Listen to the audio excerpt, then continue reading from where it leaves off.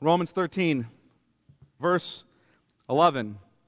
Besides this, you know the time, that the hour has come for you to wake from sleep, for salvation is nearer to us now than when we first believed. The night is far gone, the day is at hand. So then, let us cast off the works of darkness and put on the armor of light. Let us walk properly as in the daytime, not in orgies and drunkenness, not in sexual immorality and sensuality, not in quarreling and jealousy, but put on the Lord Jesus Christ and make no provision for the flesh to gratify its desires. Let me pray. Father, we ask that as we look at your word this morning, that you would help us to see the truth of your word, to love it, to rejoice in it, to live differently as a result of it. Father, we pray that we would be those who are not asleep, but those who are awake. We would pray that we would be those who are living not as those in this present darkness, but as those who are living in the day that you are to return. We pray that as we look at your word together, as we read it, as we study it, Father, you'd help us understand it. You'd help us apply it to our hearts and to our lives. You would change our minds because of it, that you would be honored. In Jesus' name, amen. Well, when I was young in the faith, or younger in the faith, I used to hear the return of Christ talked about in about three different ways. I don't know about you guys, but I heard it talked about three different ways. The first way I heard about it talked about was as a joke. That especially when I was a young college guy and we were trying to be Christians and we wanted to remain chaste until marriage and, hold off to the wedding day. You guys know what I'm getting at. And as we were holding off till that day, the big joke was that, the worst thing that could possibly happen to a Christian guy is he gets to the wedding day and they say, I do, and Jesus returns. And he's like, no. You couldn't have given me more time, right? And that was the joke that immature college guys that are Christians and don't drink and have other things to talk about. Anyway, you understand. Second way I used or heard it used often was in the sort of Left Behind, right? Thief in the night, scare the HE double hockey sticks right out of you. You know what I'm talking about? You guys heard it that way? Where it's just like they just want to come in and just scare you to death with this movie. Did you guys see that? Thief in the Night? I hope you didn't. It's terrifying. But they show you these movies and they try to scare you. Third way I heard the return of Christ talked about was as a method of guilt for me. Right? Where somebody would say this kind of thing. When you're sitting there in the movie watching that film, you should ask yourself, is this how you want Jesus to find you when he returns? Well, of course not. I want him to find me evangelizing or praying, right? That's how I want him to find me, not watching. But is it wrong for me to participate in things that are enjoyable as long as they're not sinful? No, but still, it was a method to guilt me. And the question, though, is a good one. I don't want to be mistaken. Just because it's often misused doesn't mean it's not a good question, doesn't mean it's not a biblical question. The question, how would you live if you knew Jesus was coming back today, is a valid question. When I was in the midst, this last year, a year ago, in the midst of a time of definitely the most intense suffering that I've ever walked through in my life, I reached a point that probably a lot of you have reached in intense suffering. I just wanted to quit. See, I remember when I was a kid and I would hear my mom say to me, I want to run away. And I would think, why does she want to run away? Where would she go? And what would my mom look like carrying one of those little things behind her back, right? No, but I used to think about that. Why does she want to run away? And then I became an adult and went through intense suffering. I started to understand last year what she meant. I wanted to run away from everything. I wanted to quit. I wanted to quit pastoring. I wanted to quit marriage. I wanted to quit parenting. I wanted to quit on Jesus. I wanted to run from all of it. And I called a friend because I knew this wasn't good. And I called a friend and I asked him, I said, how do I handle myself right now? What do I do? And he said to me, Chad, you're thinking about this momentary trouble. That's what you're thinking about. Your mind is set on this momentary trouble, and you are not taking a long view of things. And he asked me this. He said, how would you handle this? How would you respond if you knew that Jesus was returning today? And it actually jolted me. That question jolted me. Because by not taking a long view of things, he didn't mean you're not thinking about a year from now and what your life will look like. You're not thinking about 5 years from now and what it'll look like. You're not thinking about 10 years from now or 20 years from now, because those scenarios to me were all scenarios that I could justify why I should continue going the way I'm going currently. Because 5 years from now, a year from now, 5 years from now, 10 years from now sound horrific. I don't want to think about that at all. That is no help. By a long view, he meant eternity with Jesus.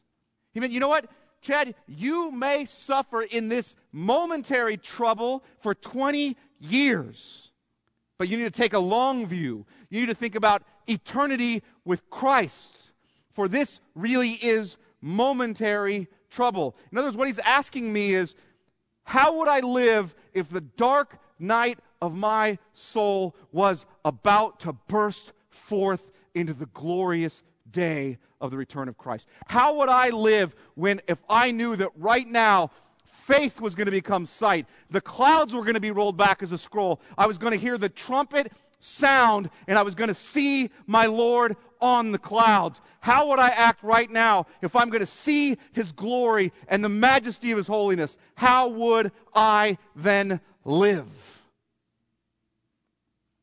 How would I then live while I'm still plagued with this suffering? And I want to make a little nuance, though. We aren't to live as though that day may eventually come. We are to live as if that day is already here. Did you hear that? I'm not saying look down the road and maybe 10 years from now Jesus might return, and you ought to live thinking that 10 years from now he's going to come. I'm saying you ought to live as if that day is already here. We're to live as if the night has already burst forth into the glorious day. We're to live as if Jesus is already here, ruling and reigning, and has already put all his enemies under his feet. That's how we're to live. And Paul provides two overall admonitions of this current time regarding how we live in it. So here's the first one. Don't slumber. Don't sleep. This is the first one. Do not slumber or sleep when that great day is about to burst forth. Do not slumber or sleep when that great day is about to burst forth. Look at verse 11 and 12. Besides this, you know the time, that the hour has come for you to wake up from sleep.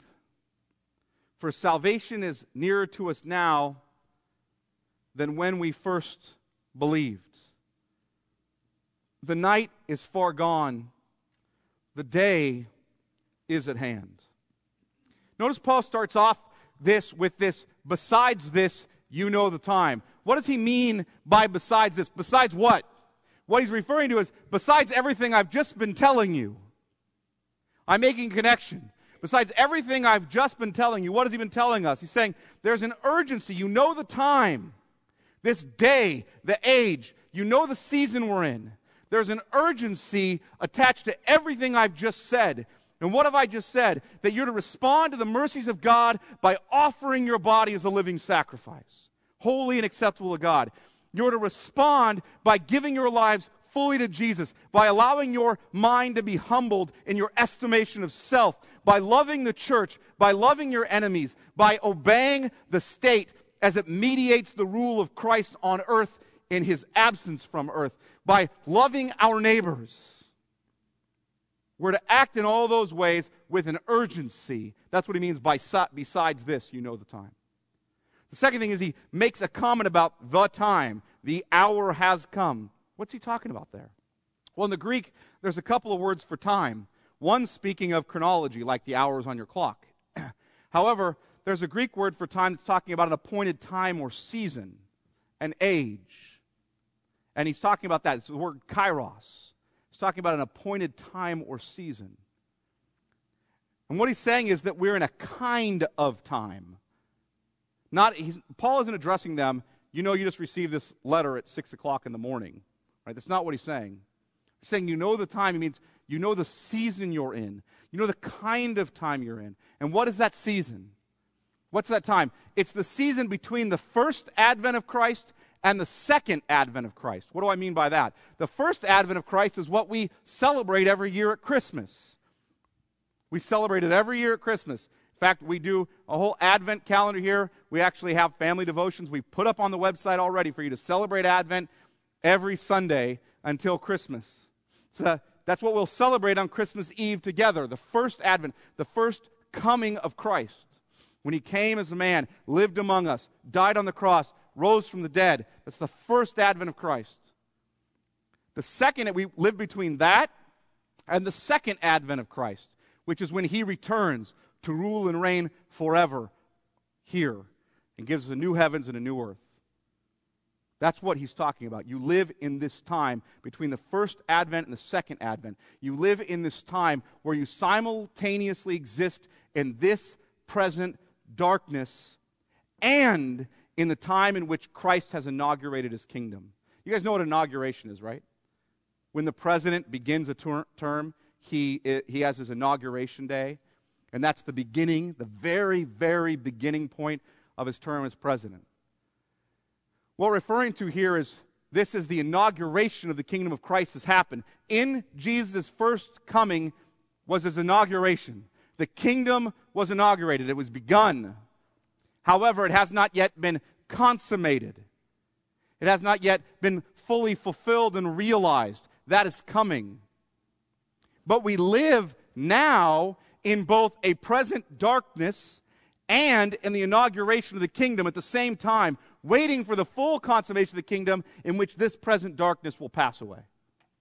That great day hasn't dawned yet in which the kingdom has been consummated, but we're in the final hours. That's what Paul says.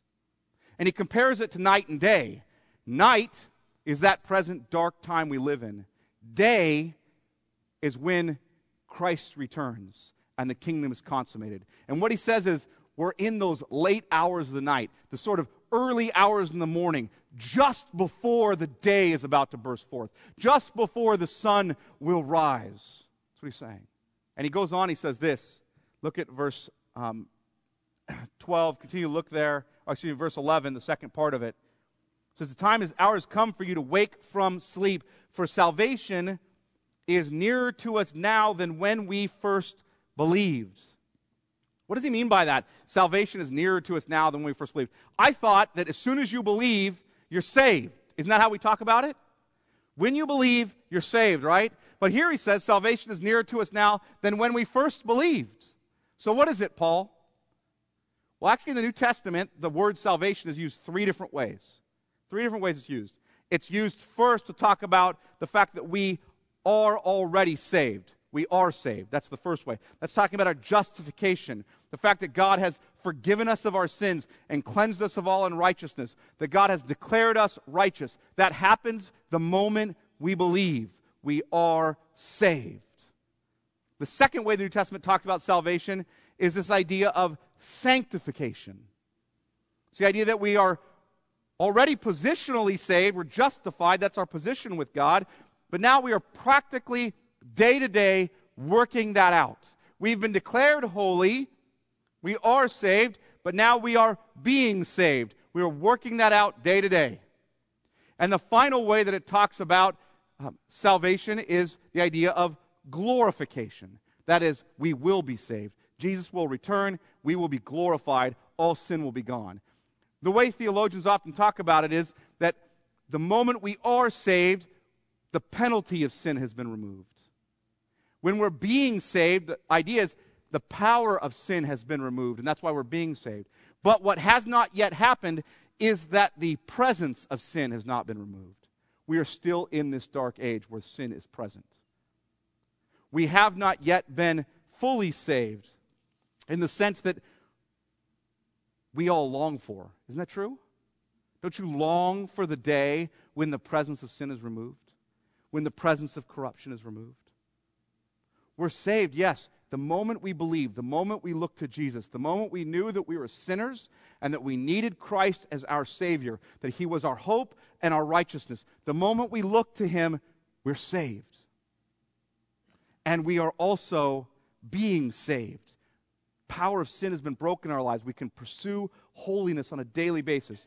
But we still look forward to that day when we will be saved.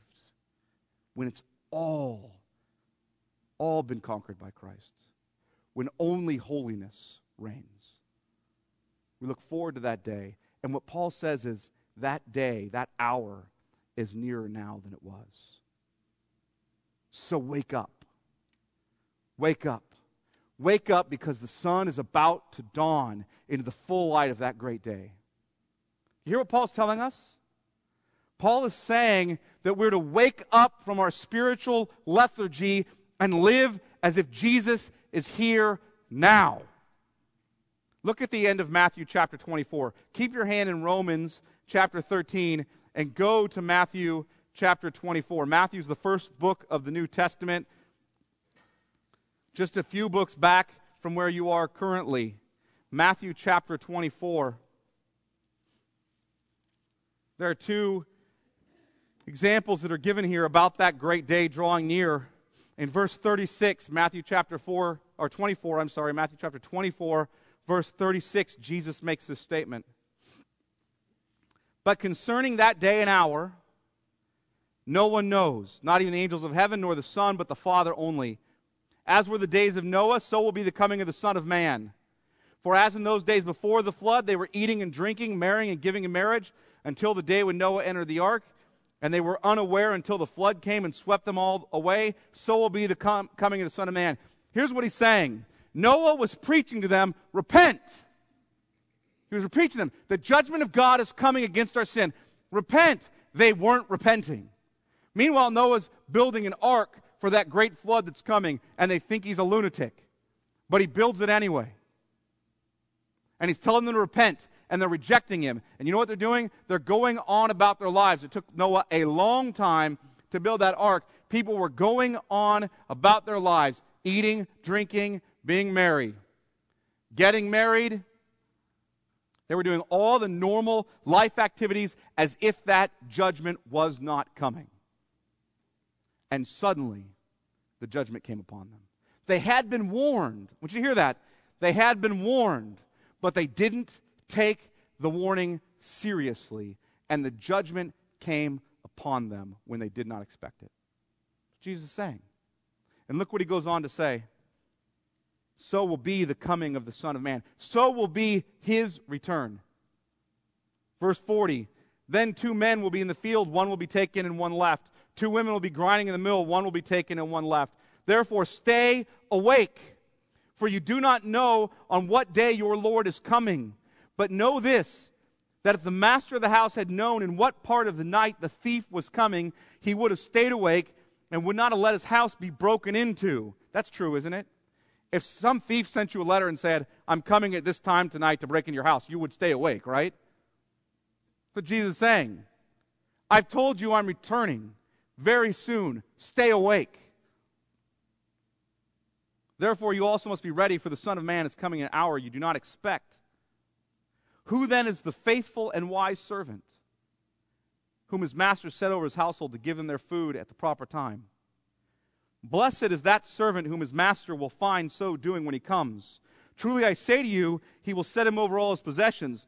But if that wicked servant says to himself, my master is delayed. Hear this, Christians.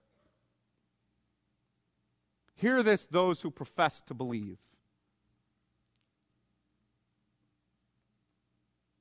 If that wicked servant says to himself, my master is delayed, and begins to beat his fellow servants, and eats and drinks with drunkards, the master of that servant will come on a day when he does not expect him, at an hour he does not know, and will cut him in pieces and put him with the hypocrites. In that place there will be weeping and gnashing of teeth. You hear the warning? Church, hear the warning? Jesus isn't talking about losing your salvation here. He's addressing the wicked servant. However, the wicked servant thinks he's the servant of his master, doesn't he? And he's not. He's the servant of himself. He goes on, tells this parable of the 10 virgins of chapter 25, verse 1. Look. Then the kingdom of heaven will be like 10 virgins who took their lamps and went to meet the bridegroom. Who are the 10 virgins? The 10 virgins are the bridesmaids, right? They're the bridesmaids. And their job is to be ready for the wedding day. For the sake of the bride, they're to be ready for the wedding day. It's their job. And they're going to go with the bridegroom. They're supposed to meet him and go with him. 5 of these virgins or bridesmaids were foolish, and 5 were wise. For when the foolish took their lamps, they took no oil with them. But the wise took flasks of oil with their lamps. As the bridegroom was delayed, they all became drowsy and slept. You hear what's happening here? Basically, the bridesmaids are waiting for the bridegroom to come, and the bridegroom is delayed. They're supposed to go with him as the whole wedding party. Here's what happened in these kinds of weddings in the first century. You had a bride, you had a bridegroom. These two people were betrothed to one another. After their betrothal or their engagement, which could last up to a year or so, we don't really know, just depended. After the betrothal, they were considered married in the sense that we are now, where we have to get a divorce. However, they could not consummate their marriage because they had not had a wedding yet. And what would happen is the bridegroom would get betrothed to the bride, he would leave. And then in a day that the bride did not know, all of a sudden the bridegroom would show up with the wedding party. That included the bridesmaids. And they would come to pick up the bride. And basically they'd arrive, and as soon as they got there, he would come in and the wedding would happen. You guys understand the picture? Right then. And the bride was to be readying herself all the time for his coming. That analogy of the bride and the bridegroom, of us being the bride, the church being the bride, waiting for the groom to return and making ourselves ready for him, staying devoted fully to him, is picked up by Paul in 2 Corinthians chapter 11. However, here what's happening is we're not the bride in this picture. So don't try to push the analogy too far. We're the bridesmaids. We're the wedding party. We're going to the great wedding supper of the Lamb. We're going to the wedding banquet, and we are supposed to be making ourselves ready for that day.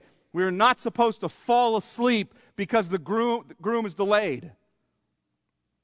And he says this, that 5 of them fell asleep. Why'd they fall asleep? Because they weren't putting oil in their lamps. They had to refill those lamps to keep them burning. As the bridegrooms delayed, they all became drowsy and slept. Look at verse 6. But at midnight there was a cry, "Here is the bridegroom, come out to meet him." Then all those virgins rose and trimmed their lamps. And the foolish said to the wise, "Give us some of your oil, for our lamps are going out." But the wise answered, saying, "Since there will not be enough for us and for you, go rather to the dealers and buy for yourselves." And while they were going to buy, the bridegroom came. And those who were ready went in with him to the marriage feast, and the door was shut. Afterward, the other virgins came also, saying, "Lord, Lord, open the door to us." But he answered, "Truly I say to you, I do not know you. Watch therefore, for you know neither the day nor the hour." You hear what Jesus is saying? If you are my servants, if you are part of my wedding party, go to 2 Corinthians chapter 11. You don't have to turn there now. But if you go to 2 Corinthians chapter 11, if you are my bride, then you are making yourself ready. You are not going to sleep. And church, if you are professing to be believers and Jesus and you are asleep, you are caught up in this present darkness. You are spiritually dead. He does not know you. You hear that? That's Jesus' warning. That's Paul's warning. So he says to you, wake up, for if you do not wake up, you may hear Christ say to you, "I do not know you." That is the worst 5 words you will ever hear uttered by anyone, is when the great King, the Lord of glory, comes in judgment, and he looks to you and says, "I do not know you." It's the worst thing that could ever be said to you. And that's what he warns you. If you do not wake up, those are the words you will hear. Second, Let your attire and your walk be fitting for the day Christ rules. Let your attire and your walk, your clothing and the way you walk, be fitting for the day Christ rules. Look at verse 12b of Romans 13, verse 12. The second part of verse 12b doesn't help you much, does it? The second part of verse 12 in Romans 13. So then, let us cast off the works of darkness and put on the armor of light. Let us walk properly as in the daytime, not in orgies and drunkenness, not in sexual immorality and sensuality, not in quarreling and jealousy, but put on the Lord Jesus Christ and make no provision for the flesh to gratify its desires. Paul provides really three antithetical statements here, three of them. And here they are. Cast off the works of darkness and put on the armor of light. That's the first one. Second one, walk in the daytime, not as those who walk in the night. That's the second one. The third one is this: put on the Lord Jesus and make no provision for the flesh to gratify its desires. So let me take the three antitheses separately. Here's the first one in verse 12, the second part. Let us cast off the works of darkness and put on the armor of light. In other words, by works he means cast off the deeds of darkness. Cast off the actions of darkness, the attitudes, the affections, all of it is caught up there. Cast that off and put on the weapons of light. What does he mean? The armor or the tools of light. Paul's speaking here using an analogy of a spiritual battle, isn't he? When you cast off one set of deeds or works and you put on armor or weapons, why are you putting on armor or weapons? For the sake of a spiritual war is what he's talking about. He's saying that in this time of darkness, just before the dawning of the great day of Christ, we must cast off sinful behaviors. We must cast off sinful attitudes. We must cast off sinful affections. And we must put on the tools or the weapons or the armor of light or righteous weapons. Holy weapons. Do not think that in this final hour of the night we're not in the midst of a spiritual war. Please don't think we're not in the midst of a spiritual war. Christians, you are in the midst of a battle. And I often get asked questions because of the spiritual war we're in. I often get asked questions about Satan or demons or ghosts. And incidentally, just as a side note, ghosts, when people talk about ghosts, they're referring to disembodied souls that are floating about the earth. Those don't exist. I know Casper the Friendly Ghost was a nice cartoon, but he's not real, right? People, when they die, their souls either go to heaven or to hell. They don't float around your house and haunt you, okay? So you know. People say, well, there's some presence maybe. So they start asking me questions about demons or Satan. Well, they say some things to me like this. You know, some dishes in my kitchen were shaking. Were demons shaking the dishes in my kitchen? I'm serious now. It sounds horrible, but that's what they ask. Is Satan or the demons, are they haunting my living room and making sounds at night? Listen, I want to be very clear. The least of my concerns is whether some demon is shaking my dishes. I don't care what the demons want to do with my flatware, right? They can move all the cups they want. They can spook my dog. They can float around my living room and make noise at night in my hall. I don't really care. And I'll tell you, I don't think this is the spiritual war Paul's talking about. And incidentally, I guarantee you, demons are not very interested in your dishes. Okay? Paul's talking about the war for your mind and for your heart, which expresses itself in your behaviors. Demonic activity is predominantly about lying. Satan is the father of lies. He wants to lie to you. He wants to turn you from God. He wants to blind, 2 Corinthians chapter 4, the mind of unbelievers. Why? So they do not see the gospel. So they do not see the good news of what? Of the glory of Christ. That's their work. That's been their chief activity from the Garden of Eden. Satan didn't prowl about the Garden of Eden and spook Adam and Eve behind bushes. Satan came to them and lied to them to turn them from God. Listen to what Paul says about spiritual warfare in 2 Corinthians. You can turn there. We're in Romans. Just go 1 Corinthians and then 2 Corinthians. That's the order. 2 Corinthians chapter 10 and verse 3. For though we walk in the flesh, and this isn't talking about the flesh as a sin principle. In some places it is. Here Paul's just using the flesh referring to our physical body, our physicality. For though we walk in the flesh, we are not waging war according to the flesh. For the weapons of our warfare are not of the flesh, but have divine power to destroy strongholds. We destroy arguments and every lofty opinion. Hear what we're destroying? What are we destroying? Arguments and every lofty opinion raised against the knowledge of God, and take every thought captive to obey Christ. That's the war we're in. We're in the war for our thoughts. We're in the war for our minds. That is the spiritual battle. We are worried about Satan dressing up like a ghoul and scaring children, jumping out of closets like some kind of boogeyman. That's not what we need to be worried about.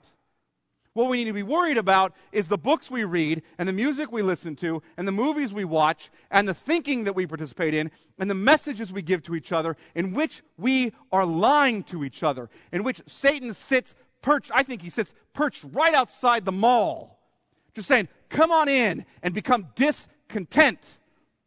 Come on in and lose a sense of thankfulness.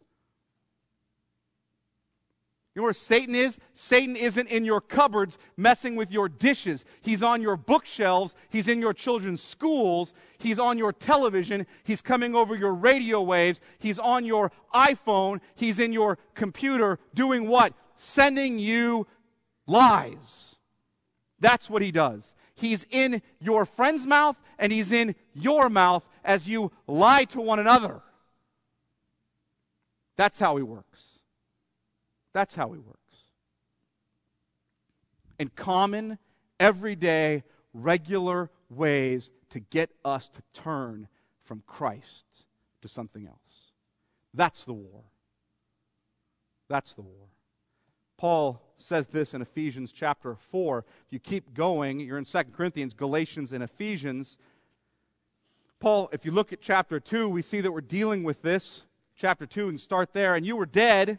Verse 1, you were dead in the trespasses and sins in which you once walked, following the course of this world, following the prince of the power of the air, the spirit that's now at work in the sons of disobedience, among whom we once lived in the passions of our flesh, carrying out the desires of the body and the mind, and were by nature children of wrath like the rest of mankind. Do you hear what Satan's doing? He's leading us into being children of disobedience. That's where we were. We were dead in our sins. Christ saved us from that. Now look at chapter 4 of Ephesians and look at verse 20. He's telling us to turn from sin, and then verse 20 says this, saying, some people are caught up in their sin. Verse 20 says, but that is not the way you learned Christ, assuming you have heard about him and were taught in him, as the truth is in Jesus. To put off your old self, which belongs to your former manner of life and is corrupt through deceitful desires, and to be renewed in the spirit of your minds. Hear that? And to put on the new self, created after the likeness of God in true righteousness and holiness. Paul is speaking about your mind. You have to put off the old self and put on the new self. The war is for your mind and your heart. That's what it's for. Look at Ephesians chapter 5, verse 6. Drives on this again. Let no one deceive you with empty words. For because of these things, the wrath of God comes upon the sons of disobedience. Therefore, do not associate with them, for at one time you were darkness, but now you are light in the Lord. Walk as children of the light. The fruit of the light is found in all that is good and right and true, and try to discern what is pleasing to the Lord. Take no part in the unfruitful works of darkness, but instead expose them. For it's shameful even to speak of the things that they do in secret. But when anything is exposed by the light, it becomes visible. For anything that becomes visible is light. Therefore it says, awake, O sleeper, and arise from the dead, and Christ will shine on you. Look carefully then how you walk, not as unwise, but as wise, making the best use of the time, because the days are evil. Therefore, do not be foolish, but understand what the will of the Lord is. And do not get drunk with wine. That's talking about buy wine. The wine isn't actually, the content of your drunkenness. The wine is the agent that makes you drunk. Not be drunk with wine, but be drunk for that's debauchery, but be filled by the Spirit. The Spirit is now the agent that fills you. And what does He fill you with? Look at the next phrase. Addressing one another in psalms and hymns and spiritual songs, singing and making melody to the Lord with all your heart, giving thanks always and for everything to God the Father in the name of our Lord Jesus Christ, submitting to one another out of reverence for Christ. Do you hear the drive in this fight? As those of us who are children, from our old life to our new life, from the darkness to the light, who are in the battle, do you hear what it is? From evil to righteousness, it is about discerning the will of the Lord, doing the will of the Lord, being filled up with the will of the Lord, which is found in the Word of God. And He says, you want to do battle, then you better get this sword in your hand and wield it. You will lose if you do not. Look what he goes on in Ephesians 6 and verse 10. Ephesians 6 and verse 10. After he talks about the godly relationships we ought to have, he says this, finally, be strong in the Lord and the strength of His might. Put on the whole armor of God, that you may be able to stand against the schemes of the devil. What are the schemes of the devil? The schemes of the devil are not to spook your dog. The schemes of the devil are what? To lie to you. To turn you from righteousness. For we do not wrestle against flesh and blood, but against the rulers, against the authorities, against the cosmic powers over this present darkness, against the spiritual forces of evil in the heavenly places. Therefore, take up the whole armor of God, that you may be able to withstand in the evil day, and having done all, to stand firm. Stand therefore, having fastened on what? The belt of truth, having put on the breastplate of righteousness, and as shoes for your feet, having put on readiness given by the gospel of peace. In all circumstances, take up the shield of faith, with which you can extinguish all the flaming darts of the evil one, and take up the helmet of salvation and the sword of the Spirit, which is the word of God, praying at all times in the Spirit with all prayer and supplication. To that end, keep alert with all perseverance, making supplication for all the saints. Hear what he's talking about here? We have to fight. We have to believe in, trust in, look to, love, remind ourselves daily of, live in the truth of the gospel. That's what we have to do. Trusting in Jesus always. That's how we fight. Looking to the Word daily. We fight by dwelling on the truth. We fight by preaching the gospel to ourselves every day. We fight by reading the Word of God. We fight by speaking the Word of God into one another's lives and praying for one another. That's how we fight. And he says, Paul's saying to us, stay awake. Keep battling. Don't fall asleep. Go home, get on your faces, and make supplication for all the saints. Go home, get on your faces, and open the Word of God and devour it and meditate on it day and night. Because you're in a war for your mind and for your heart. That's what you're in a war for. That's what he's saying. You know, all Satan has to do is convince you that there's not really a battle afoot, lull you into sleep, and watch you get your butt kicked. That's what he's got to do. You're in a war. That's what Paul says. Wake up. You're in a battle. The day's coming. The hour's about to burst forth when Jesus will return. Don't fall asleep. Now's not the time. Romans chapter 13 and verse 13. He gives a second antithesis. Let us walk properly as in the daytime, not in orgies and drunkenness, not in sexual immorality and sensuality, not in quarreling and jealousy. What's he talking about here? He's actually talking about, or speaking about, Paul specifically, about something that happened in Rome all the time, which was the pagan religious worship of the god Bacchus. Bacchus is the god of the grape and the vine, so you know. And every year what they would do is they would hold a feast, and they would get drunk together. They would participate in excessive gluttony. That's sort of a redundant statement, isn't it? And then they would participate in orgies and unbridled sexual behavior. So they do, yearly. in honor of the god Bacchus. And what he's saying is, don't participate in that kind of activity. Don't act like people who do that. Don't do it. Live in the daytime, not in the darkness. And what he's getting at is this idea that we love sin under the cover of night, don't we?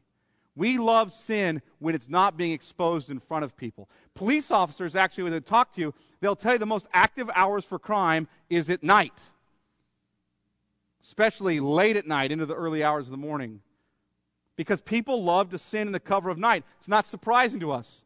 We want our sinful deeds to be covered by darkness, not exposed by the light, don't we?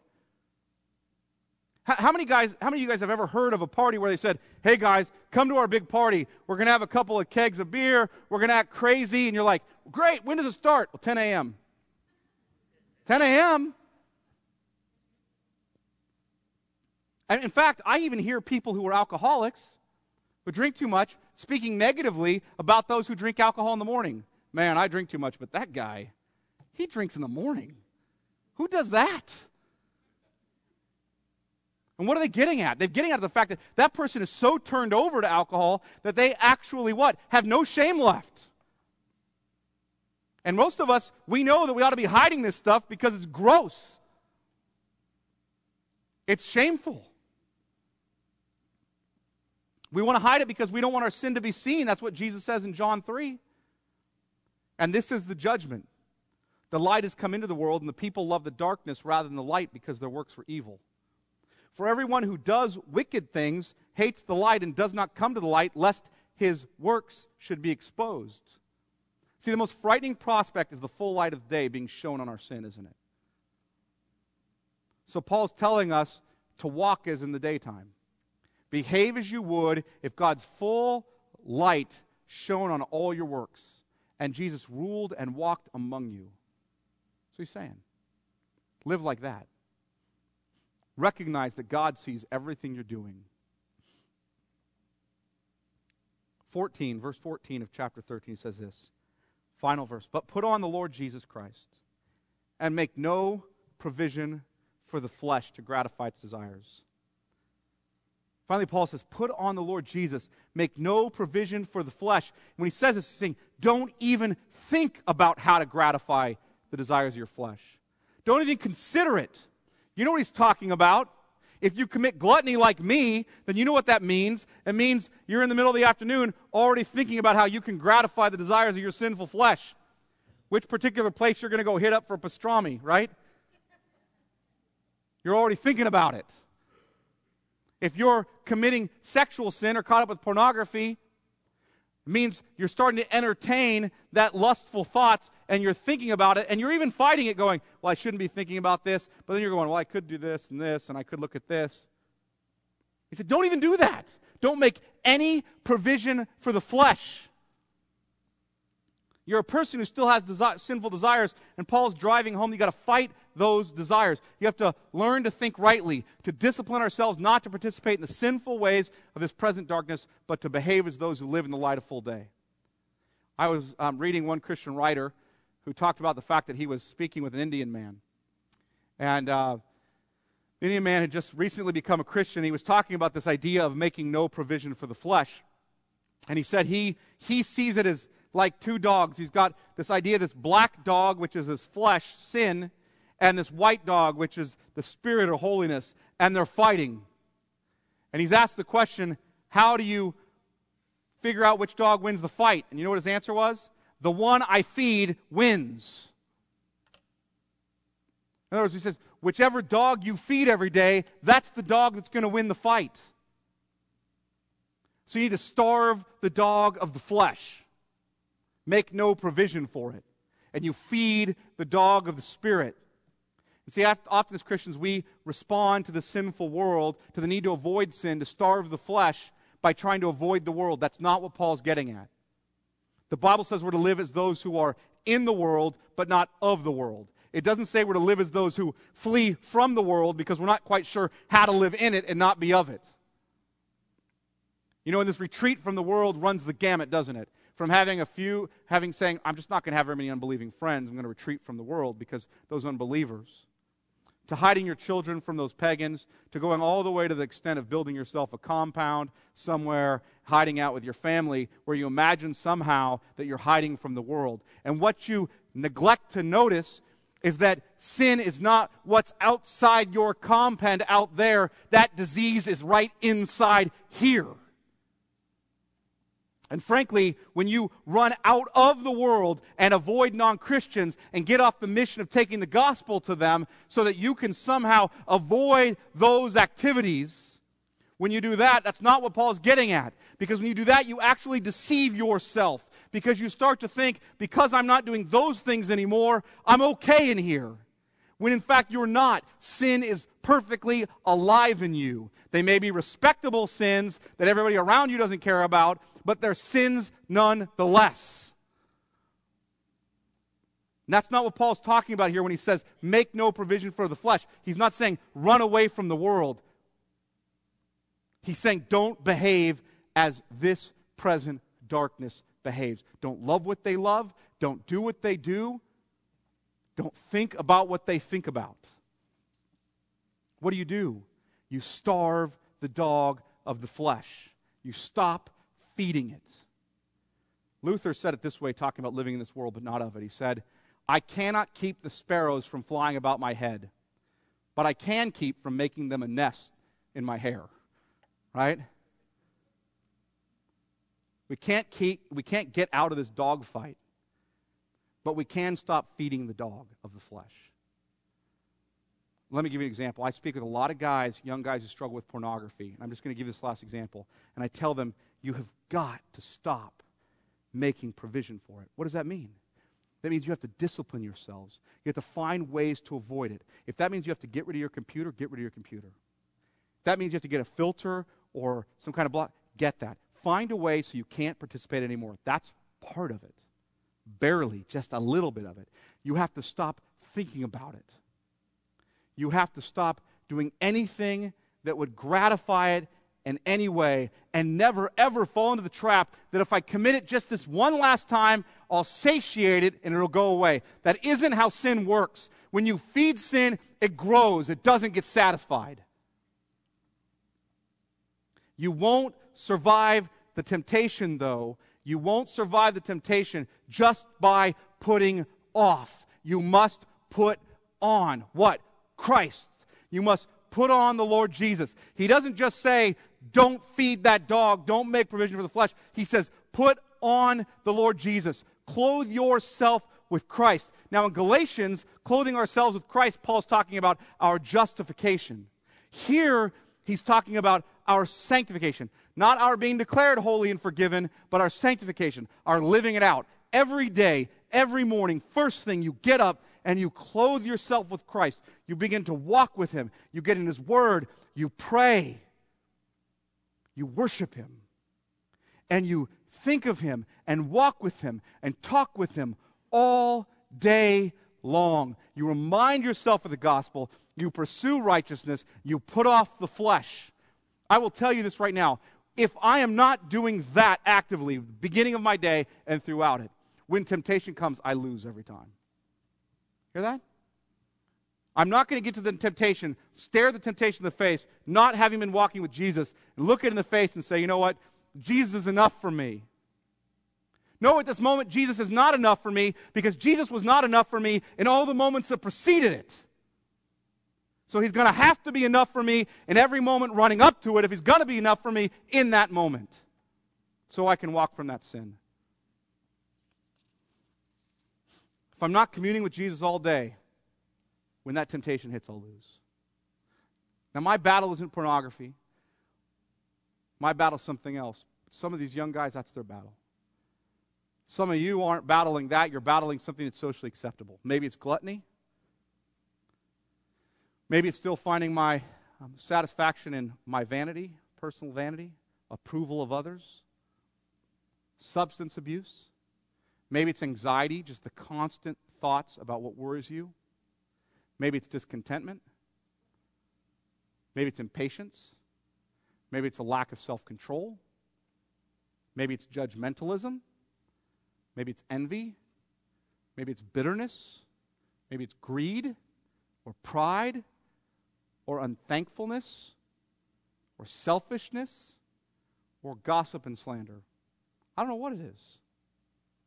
But just because it's not one of those socially unacceptable sins, you know what I'm talking about?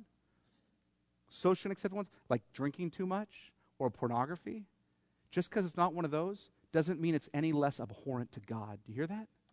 Because it's still finding your joy and satisfaction in something else. It's still idolatry, and you have to fight it. What do you do with it? You starve the dog. You put on Christ. You turn to Jesus in faith. You look to him. You keep looking to him. You see him for all that he is, and you rejoice in him, and you find deep, abiding satisfaction in him, and then you get up the next morning and you do it again. But whatever you do, do not fall asleep in this spiritual battle. Let me pray. Father, we ask your help in the spiritual war we're in. We ask you to help us to live as those who are now children of the light, who know you and trust in you, who look to you. We ask that if any of us are falling asleep, that you would wake us up from our spiritual lethargy, that we would pursue you, we would not gratify the desires of the flesh. We would put on Lord Jesus Christ. We'd find our satisfaction in him. Pray for those, Father, who are currently still in the darkness, whose eyes have been blinded by the god of this world so that they do not see the light of the gospel of the glory of Christ. We pray that you would open their blinded eyes, that they would see the light, that they would look to Jesus, they would know him as their hope, that you would help them to walk with him. And Jesus, we pray you would come soon, that you would ultimately save us from this present darkness, that the day would burst forth and that we would see you in all your glory and worship you. Pray this in Jesus' name. Amen.